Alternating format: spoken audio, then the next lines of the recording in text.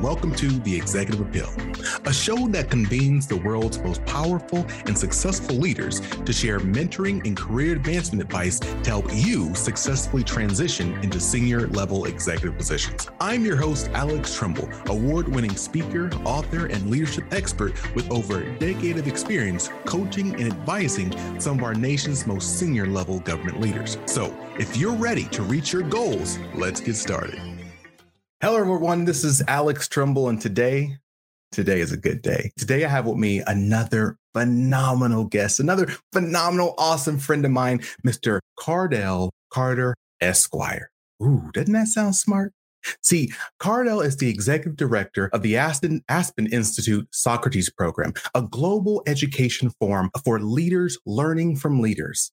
And he's the founder of the Festival of Diaspora, an annual Latin American-based convening of leaders across the Americas and the Western Balkans. Cordell serves on a number of boards and advisory committees, and in June of 2021, President Joe Biden, appointed him to be the commissioner to the President's Commission on White House Fellowships. This man is awesome, and there is nothing else I can say, but how you doing today, kind sir? Doing well. Greetings from Istanbul, Turkey. I was saying, you know how cool that sounds to say greetings from Turkey? Yeah, it's quite a place. If you haven't been, I put it on your list. Well, look, I want to kick us off by asking the question that I know everyone is waiting to hear. How do we become an Esquire? Like, do you gotta just the queen knight you or something like that? No, it's just it's the old way of saying that I have a law degree. And once I stopped practicing, I guess 18 months ago, I was getting so busy with some of my entrepreneurial pursuits, I had to let something go. And so I let something go, which was my law license, but I added something, and that is the Esquire. And so I'm Cordell Carter Esquire. Hey, it's official. It's official. Yes. I'm still paying that Esquire off. Yeah. well, like so many of us. So the first question I've been really looking forward to asking you about is, many people know the Executive Appeal as this podcast, where we share ideas with leaders such as yourself across the world to help individuals grow and learn and ultimately move in those senior level positions. But it's not just that. The Executive Appeal is actually a program I run for organizations. So I go in and I create spaces where leaders have a safe place to ask difficult questions, have a difficult conversation and learn and grow together. And this is what I enjoy doing. Now, the Socrates Program, the Aspen Institute, my understanding is that the Aspen Institute in your program does something very, very, very similar, to say the least. Can you share a little more about what you do over there? Sure. So the Socrates Program was the first public program that the Aspen Institute created 26 and a half years ago. It was a direct response to criticism, at least in the mid-90s, that the Aspen Institute was too insular and too old and too Midwestern, because, the founders were Chicago-based German-American entrepreneurs. They created this place for men to come together and find their common humanity, such that, we wouldn't have a World War III. In the late 40s, that was a major concern as leaders. And for, the first 45 plus years of the Institute, things are going along a little swimmingly. But that criticism was there. There were hardly any women. There were hardly any people of color.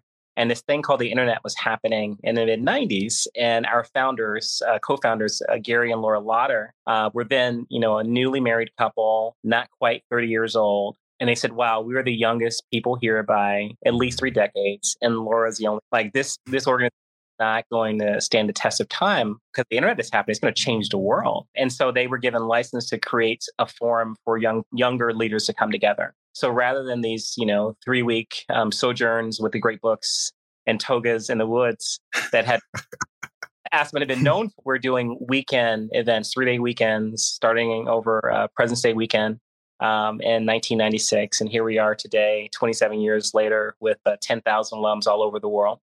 And what we do is use like values and ethics-based, text-based Socratic dialogue on contemporary leadership topics. And so whether the issue is cybersecurity or private surveillance or, international relations, foreign policy, instead of a philosopher in the room talking about Plato and Locke, we talk about what's actually happening today, right now, something that you can actually use when you leave that building. And so we gather brilliant, curious, diverse leaders together in beautiful places. They have their intellectual workout. They really go at it in that room for 4 hours a day. And then we stop and then we go out and enjoy that town, that city, that region together and have these common experiences. And so I first attended in 2011 and I was looking for an intellectual community. I found my tribe in Socrates that winter of 2011, and I've never left. Well, look, selfishly, as someone who was recently accepted into that fellowship program, and I will be going out there in July, I am very, very happy that we're not walking around in togas. I would have preferred not to. So thank you for that. Just FYI, You said what? It was really cool in the 60s. You're reading Antigone. I should give some context to that. They were actually engaging in a play, and that play is Antigone, the famous Greek tragedy, leadership through that. In fact, without the togas, every Aspen employee has to engage in Antigone at least once. Our hazing. So when we do staff seminars, we engage in Antigone. In fact, this October, and since I'm in Turkey, I'll say inshallah, God willing, we will be bringing Socrates to Greece in October, where every participant will go to the Delphi Amphitheater with Gina Belafonte, of that Belafonte name, and will be engaged in Antigone, in a place where Antigone was actually created millennia ago. We're very excited. Federal open season is over, but you can apply for WAEPA life insurance year-round. WAEPA has been insuring the future of federal employees for more than 75 years. WAEPA can be used as a supplement or replacement for FEGLI and can cost less. Last year, members who switched saved $375 on average. Apply for WAEPA Group Term Life Insurance and see how much you could save by visiting WAEPA.org today.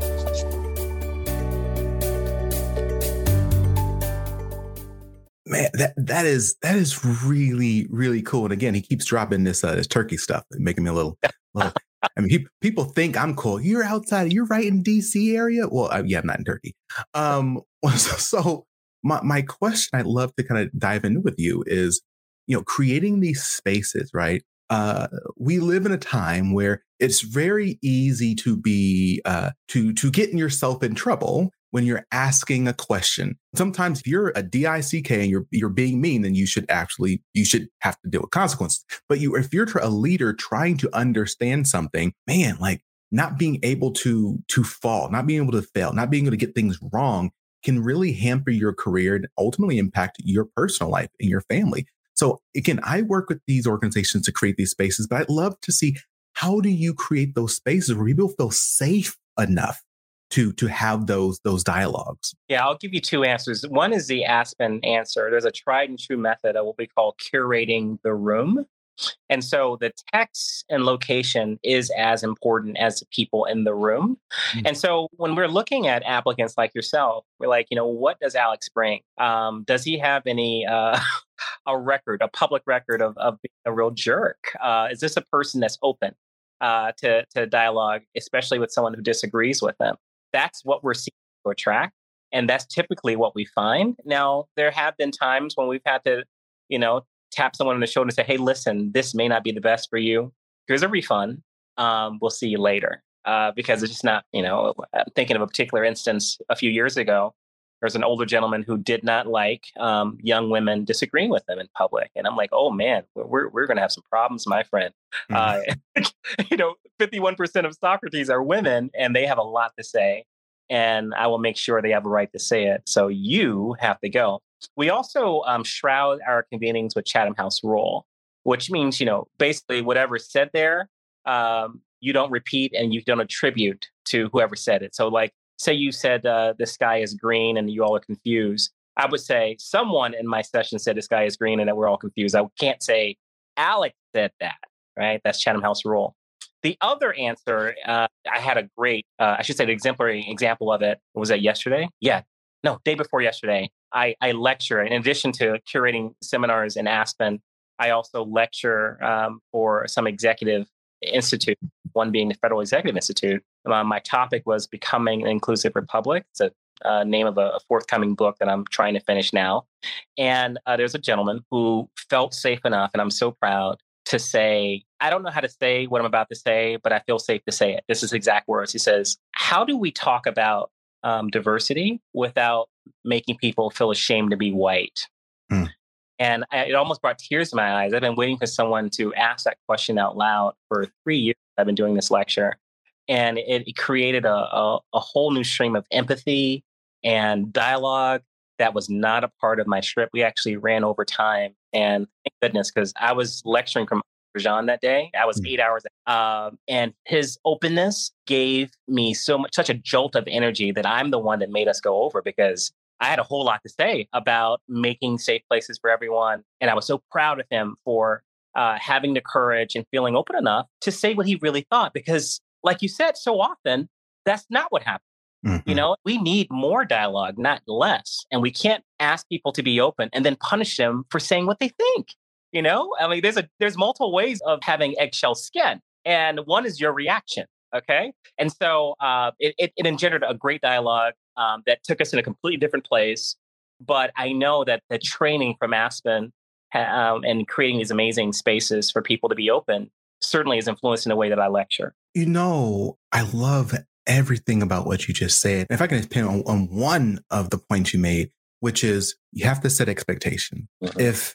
If you allow behavior that is not in alignment with the values and the culture you're creating for that space to persist, then you can't have that space. No one will trust that they can have their voices in those spaces. And so I love that you're willing to say, hey, look, I know you paid for this, but you didn't pay that much. Let's you're gonna need to step away and here's your money back. And that is a very important point, because you know, our job is to create amazing experiences for leaders. Okay. And so I am not typically a detail-oriented person. This role has made me such. I mean, ask my spouse. She's like, you know, you don't know where your keys are 3 minutes after coming in the house. Yet for a seminar, you can do minute by minute for 4 days straight. Yes, I can, because I know the stakes of every minute. People are paying a premium to have these experiences. I want to make sure that's a great experience. Doesn't mean people agree with you. It does mean you have an opportunity to express yourself. And I can't have people in that space that are violating our norms. And so I'm thankful that we have license to give people their money back. Some organizations don't. They have to just deal with it. Say, no. Our method is so important that you have to go. Okay. And so that is carried over into other parts of my life as well. You know, a question I wanted to throw to you, you kind of hinted at it already. So you have your day job. You are writing, the process of writing a book, which is a Herculean task, right? It's a lot of effort. You have your side businesses. You just ran your extremely successful festival this past year. I think it was this year, right? It was 2022. Yeah, but it was just February. Yeah. Yeah, right. So I want to ask you a few questions, but the first question is that many people go to conferences. Fewer people speak at conferences, but even fewer people take on creating a conference. What was that like? Were you ever afraid that it wasn't going to go off the way you planned? Yes. I tell you what, it was probably the most fraught experience that I am glad that I had. There were moments, I would say 6 weeks out, where I was like, maybe we should cancel. But like, no, we're not going to cancel. We're going to push through. And I don't know if it's called the laws of attraction, but everything that I needed from participants to sponsors came through on time.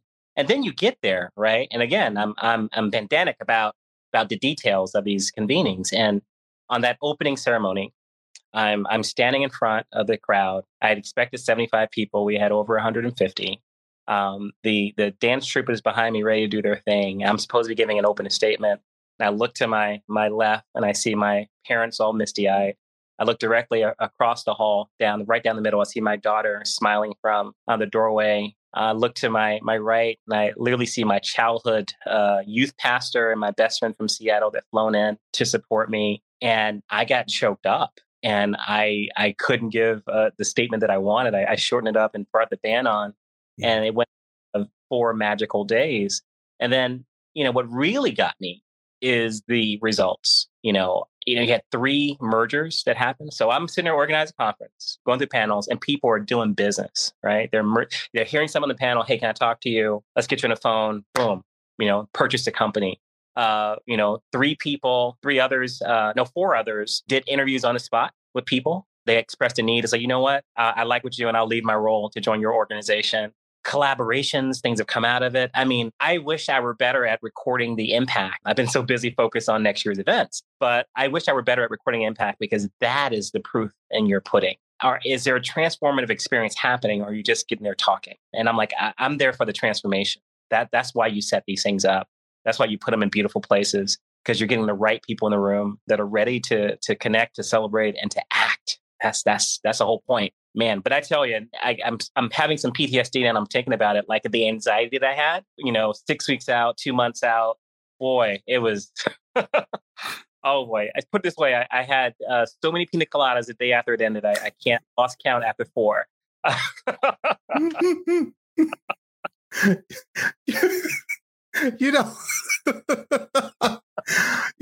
What's it called? But see, I love to teach and speak on putting ourselves where we can experience exceptional opportunities, exceptional circumstances, because just literally by being in those spaces and having to sink or swim, you grow, you learn, you're exposed to new people, opportunities, so on and so forth. It's just a magnificent feeling. But in order to overcome that, in order to get to that point, you have to deal with that fear. Why didn't you stop? You felt the fear. You wanted to stop. You weren't sure. Why did you stop? Because I know there's so many people right now who are listening right now saying, but how do you get over that fear? Yeah. I've learned in life, in my 45 years of living, you got to walk towards danger. And if you always play it safe, that's all you ever get, playing it safe, keeping your cards close to your chest. And if you want a different result, you got to do something different. And COVID was my big aha moment. My father was in ICU for almost a month. I thought I was going to lose probably the most important man in my life, my hero, my pops. And, got to the point where I was really planning his Zoom funeral, because this is 2020. And once he overcame, intubation and, 8 of his colleagues dying in the ICU rooms next to him, and coming out of that, and me finally being able to visit him, and he's standing up. He's like, I just want you to know that I'm on my 2 feet. I was like, yeah. And literally a light bulb switch, and that portal of creativity and of risk taking that I had closed for playing it safe, I just started saying yes to everything. Yes, yes, yes. And literally it feels like my life has tripled in output. I'm not saying it doesn't come without costs, because there is only a limited amount of time, but I feel such a sense of urgency to get some things done now while there's a window of opportunity to do it. I'm fortunate enough to be a part of a platform that encourages innovation in our respective spaces, as long as it doesn't conflict with what we're doing at Aspen. And my work doesn't. I'm focused on belonging. That's not what we do at Aspen. So it's wide open space, and there's a lot of people that are looking for the platforms and the content that I'm building. And so I'm here in Turkey. I was in Azerbaijan before this 2 days ago, focused on belonging. So the world needed me to get my act together and to get out of safe zone and get into that creation zone. And I think that's what everyone needs. Hopefully it doesn't take something traumatic to get you there. And hopefully it doesn't take 45 years either. It took that for me. We do run our own, so, it is what it is. And I'm thankful for it all. But I don't know if you and I would be having the conversation that we're having now, but for enduring that near tragic experience with my father during 2020. It's interesting. Again, you said so much, and there's so much I could follow up with. But I'll just say initially, when I look back, and I encourage people in my courses and audience to do the same thing. When I look back at my life, there's 2 points I love to key in on. The first is I look at all the horrible times I've lived through. I look at all the bad things that have happened, all the times I wasn't sure if I was going to make it. I look through all that. And the first thing I say is, I'm here. This is proof. This is not a feeling. This is not being positive. This is not this is empirical data.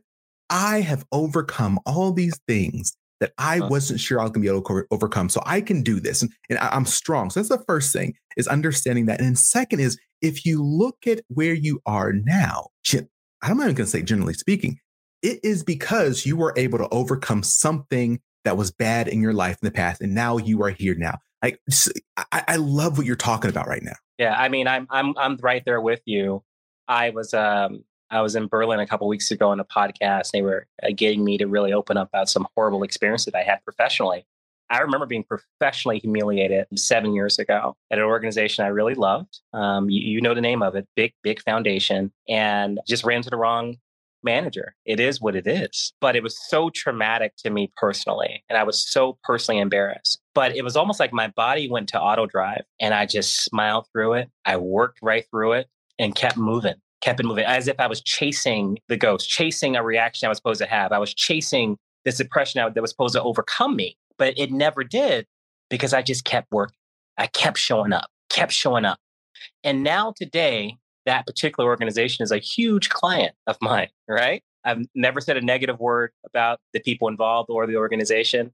I just moved on. Never considered for a fact, that my humiliation was public. It turns out it wasn't. In my mind, it was, but and probably that was the wrong reaction to have. But you keep fighting through it, and you get better every single innovation, every cycle. You just keep going. You keep going.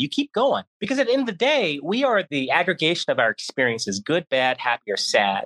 And we are better for going through the bad parts. I remember every loss, but I don't remember the wins, because the wins are so multiple. I just don't remember. Okay. I don't focus on them. Mm-hmm. But the loss, right? Those are things that drive me to be better and to be better and to be better, because I want to have impact. I want to be better than I was yesterday. And I want to transform the lives of others as well.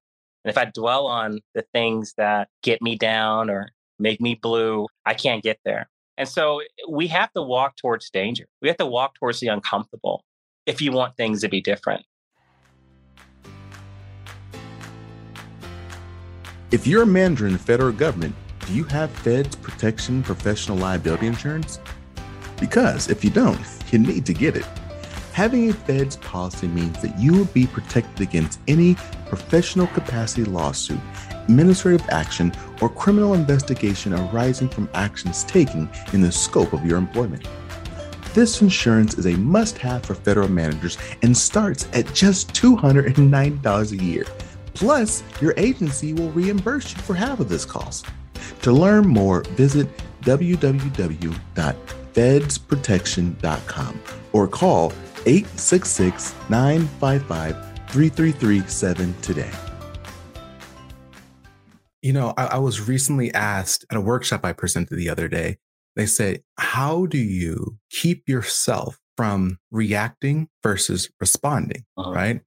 And I say that because you talked about right now, but I say I've experienced times in my life where I have 100% reacted. And I don't know, every time I regretted it. Right. So I was like, that was not the right way to go.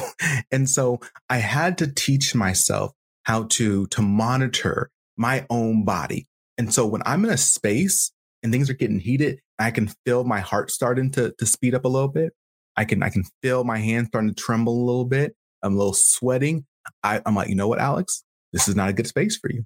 So I'll now intentionally find a way to step back out of that so I can make sure I calm myself so I can respond versus react. How do you keep yourself from reacting versus responding? I've learned 2 words: zoom out. Okay. Just like in your camera. Because when you zoom out and you look at the totality of the circumstance, there may have been something that you did to help create the situation. Okay. So you have to put your empathy hat on. And B, compare your life at 45 with the life of your grandfather at 45. In the United States of America, I'm having cotton candy at Disneyland every single day. So whatever I'm going through is first world nonsense. I'll survive. Tomorrow's a new day. Chill out, Cordell. Zoom out. Okay? Zoom out and get over it. And so I had to do this in the airport recently. I was supposed to go into sounds so horrible. I was supposed to go in the VIP line. I went in the wrong VIP line, and the gentleman wasn't very kind as I'm showing him the letter from his government. And so I immediately snapped because I was tired after 16 hours of flying. I said, "What is your name? What is your name, sir?" And he was like, "Why do you want my name?" I said, "Because I'm going to tell the minister who's disrupting my visit because he invited me." And you could see the fright in his face, and I felt horrible. So I just stepped back. I said, "My apologies." And I just moved over. I just removed myself, went and sat down away from everyone else. And guess what? The VIP crew came and retrieved me. Okay. And they were asking, "Who was the gentleman?" I said, "Oh, I don't remember. I don't remember." Because why am I going to wreck his life? Because I felt like being a jerk after 16 hours flying. Like I had a role to play in that, right? It didn't have to get there. We didn't have to get animated with each other. But, I had a hair trigger temper after 16 hours of flying. That's on Cordell. Okay. So zoom out, chill out. Okay. So we've talked about all the fun stuff. We've talked about all the fun stuff. Now I got to get to the stuff that I have to ask. Okay. Got to ask it. Okay. So look, the economy, there are signs the economy is starting to slow down. We have inflation up. We have companies starting to have hiring freezes, laying people off. I've been speaking to a lot of leaders recently about budget cuts. Uh-huh. Now, you spoke earlier about being at the Executive Institute, and I remember being there one year with one of the professors, and he said, "Your job as a leader is to protect your budget. That's your job. If you don't protect your budget, you haven't done a good job because now you may lose your staff, you may hurt people." So I would like to hear your response. Is your job as a leader to protect your budget, and then at what cost? I mean, someone's going to have the budget cut, right? I don't think that's your job as a leader, but it depends on the context, obviously. If this was the Feds where it's use or lose, absolutely. You want to protect your budget. In fact, I spent a week at the Army War College now, I guess, 10 days ago during the National Security Seminar, and we had some really robust discussions about the budget. And, I'm asking the basic question, do you really think $750 billion a year is sustainable? Of course not. Okay, so what do you do? And the issue is, they ask Congress for 5 and they get 15. And if they don't spend the 15, they'll lose the 5. I mean, it creates a very perverse incentive to just spend and protect your budget at all costs. We're coming to a point where that won't be possible. Okay. It won't be possible. You just can't keep printing money. In fact, I would say we're in the mess that we are in because of quantitative easing for 3 years of the last administration, literally pumping $90 billion in cash into the economy every Friday. For 3 years straight, this was going on. I said, at some point, you have to pay that bill. And we're paying that bill now. I actually think the job of the leader is to create an upwardly mobile experience for their employees. Okay. My job is to express the vision, to explain what your role is in achieving that vision, but not to micromanage you, but to coach you where you need it and to, fall in love fast and fall out of love fast. If it's not working, I'll know because I've given you enough rope for you to be creative enough to hang yourself. But move on. But if it does work, great. Even if you're only with me for 2 years, it'll be the best 2 years of your career. You'll tell everybody, "Oh my gosh, I wish I worked for Cordell. He was so much better than these other folks," And so, I'm in the private sector, so the whole budget thing is not something that I fixate on. I'm mostly concerned about costs, but I believe investments are necessary. And what we're going to lose with tightening budgets is professional development funds. And it's going to most leaders are going to have to really think about, how do I squeeze it out? Do we buy less pens? Do we take less trips? But I think it'll be a tragedy to stop investing in your leaders and your staff because the main line is being threatened. We're all going to take a haircut, but you still can have edges with a haircut. Okay. And so figure out a way, use your creativity to figure out a way to create funds and flexibility, financially speaking, to continue to develop your employees. They will love you for it. They'll know that you made it a priority, their development for however long you have them. Because one of the issues that we have in DC is the transitory nature of employees, right? People are coming and going every 18 months to 2 years. And it creates a disincentive for the leaders to invest in them. If I know you're only here for 18 months, 2 years, why would I promote you? Okay. Why would I invest in you? You do your work and then leave. I know you're going to. Well, it's a self-fulfilling prophecy. If you create an amazing environment for them to thrive as professionals, maybe they'll make a different decision. And if they don't, you still did right by them. And they'll tell someone you did right by them.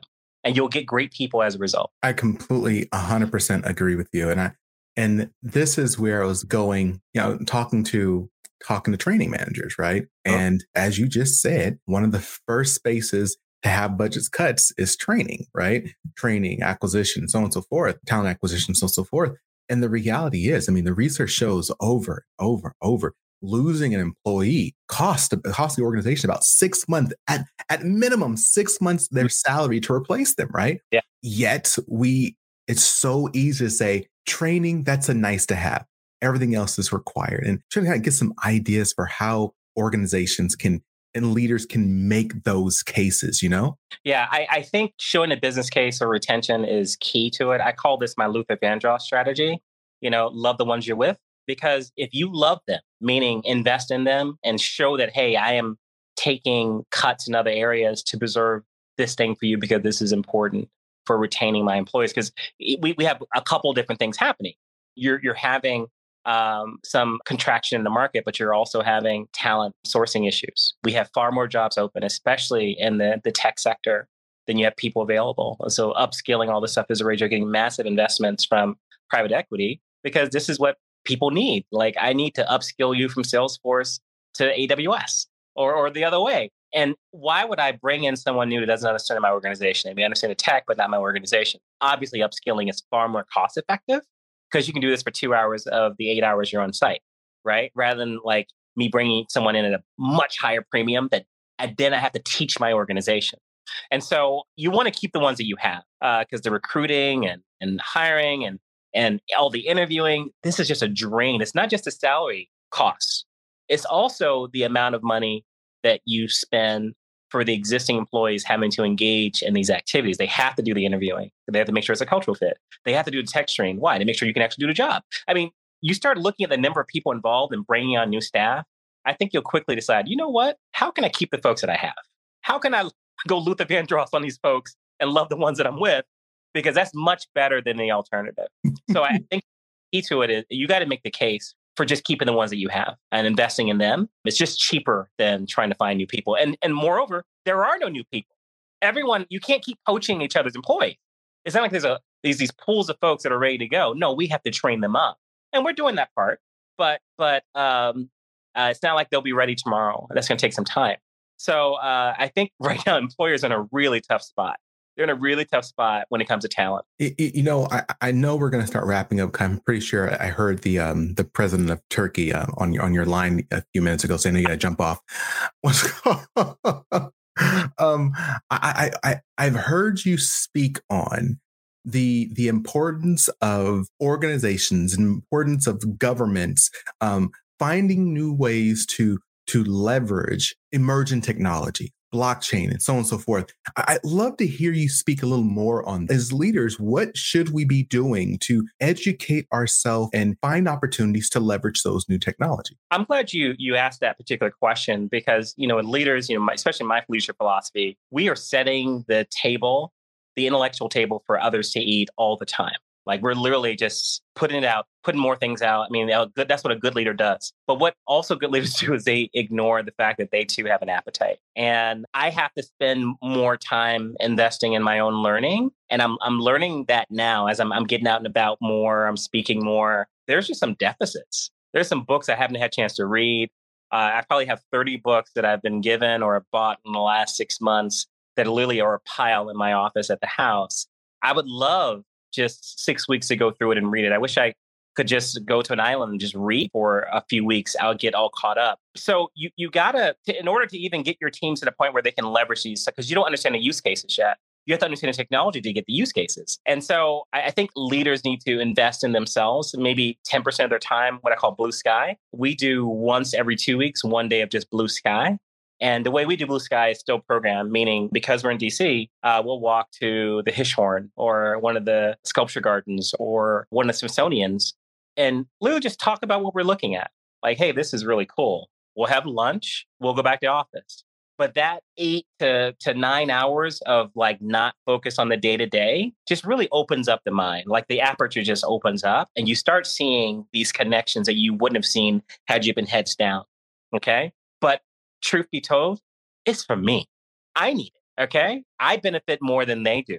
They think, hey, he's paying for lunch today. It's awesome. I'm like, no, you don't get it. I get to go out and play and just think and just look at art and be inspired by what I'm seeing and start like thinking of some new seminars to create. This is good for us all. And so if you can't afford, great training, try to leverage the assets that you already have.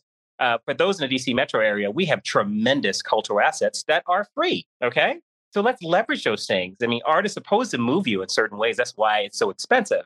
So go see this amazing art we have at the National Galleries, at a few of the Smithsonian's. There are a few amazing private galleries that you will have to pay for, but just are amazing. And so that's one of the big things that I think will help us get to that place where you can start seeing these unique use cases. Well, look, you did this to yourself, and I got to slide one more in there. I'm with you. I'm 100% with you, and I would love to do that. But we're all remote. How do you create these connections, these relationships, and have those spaces when everyone is across the country in different time zones? We have to start planning to come together at regular intervals because you cannot build organizational culture digitally. It's not possible. And so, and in my particular instance, we are in 3 different states, but my organization has made a decision that we're all coming back to the office in September. And I've let the team know that please make your plans to return, or let's have a different conversation because it's called work for a reason. Right. And I think there are tremendous utilities to be gained here. And I think we do have to weigh the equities. People have different conditions. And frankly, I'm a results guy. I really don't care where you do it, even how you get to it, as long as we get this result we're trying to achieve. And then in a very competitive labor market, your ability to hire from anywhere in the country, it makes a huge difference on recruiting, especially in tight markets. And so I think we're in a really tough spot if you can't make an edict like we do. In the federal space, they absolutely can do edicts. They absolutely can. And perhaps they should to a certain degree to achieve some of these organizational culture metrics they're seeking to accomplish. So I'm giving you a wishy-washy answer on that one because it is tough. I know it's so contextual, but generally, I mean, I'll answer this way. Do long distance relationships work long term? No, You got to be in relations to be connected physically. You have that proximity. And so, we have to figure this one out. This was a tough one. I don't have a great answer. This is a tough one. What you did do is present arguments, pros and cons for both sides. And this is what these conversations are for. The listeners, I know you're out there right now, and you have to be able to pull on both sides of this conversation and say what works best for our organization. So thank you so much for providing this learning opportunity, Mr. Cordell Esquire. I want to open the floor to you. Is there any thoughts, any ideas, any last things you'd like to just share with our audience before we begin to wrap up? Yeah, I'm launching a new series of content on belonging. My theory of change on that is that diversity, equity, inclusion is a car on the road of discovery, and it's traversing the hills of our isms, be it racism, classism, whatever our isms are, but is going to some place, and that place is a land called belonging, where there's places for everyone. And in the land of belonging, there's a speakeasy called Thriving. But you got to use the keys in the glove box of that car called DE&I to access that speakeasy called Thriving. Doesn't mean you get in, but you'll have multiple shots at it. And so I'm building some content around that and launching that with a few organizations in the South later on this fall.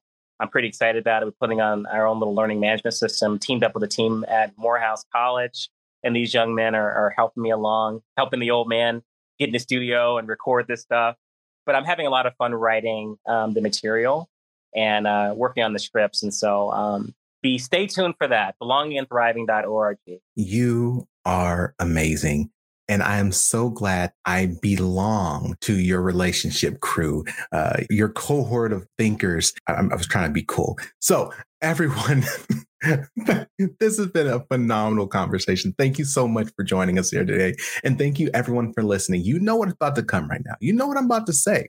Don't look back, reach back. If you found anything of value in today's conversation, don't keep it to yourself. Reach out and bring back someone to the table and share this content with them. Don't say, hey, you should have been here. That's on you. Don't be that guy. Don't be that gal. I just want to say thank you for everyone who's been along with this awesome journey. And as always, stay strong, stay positive, and definitely stay moving. See ya.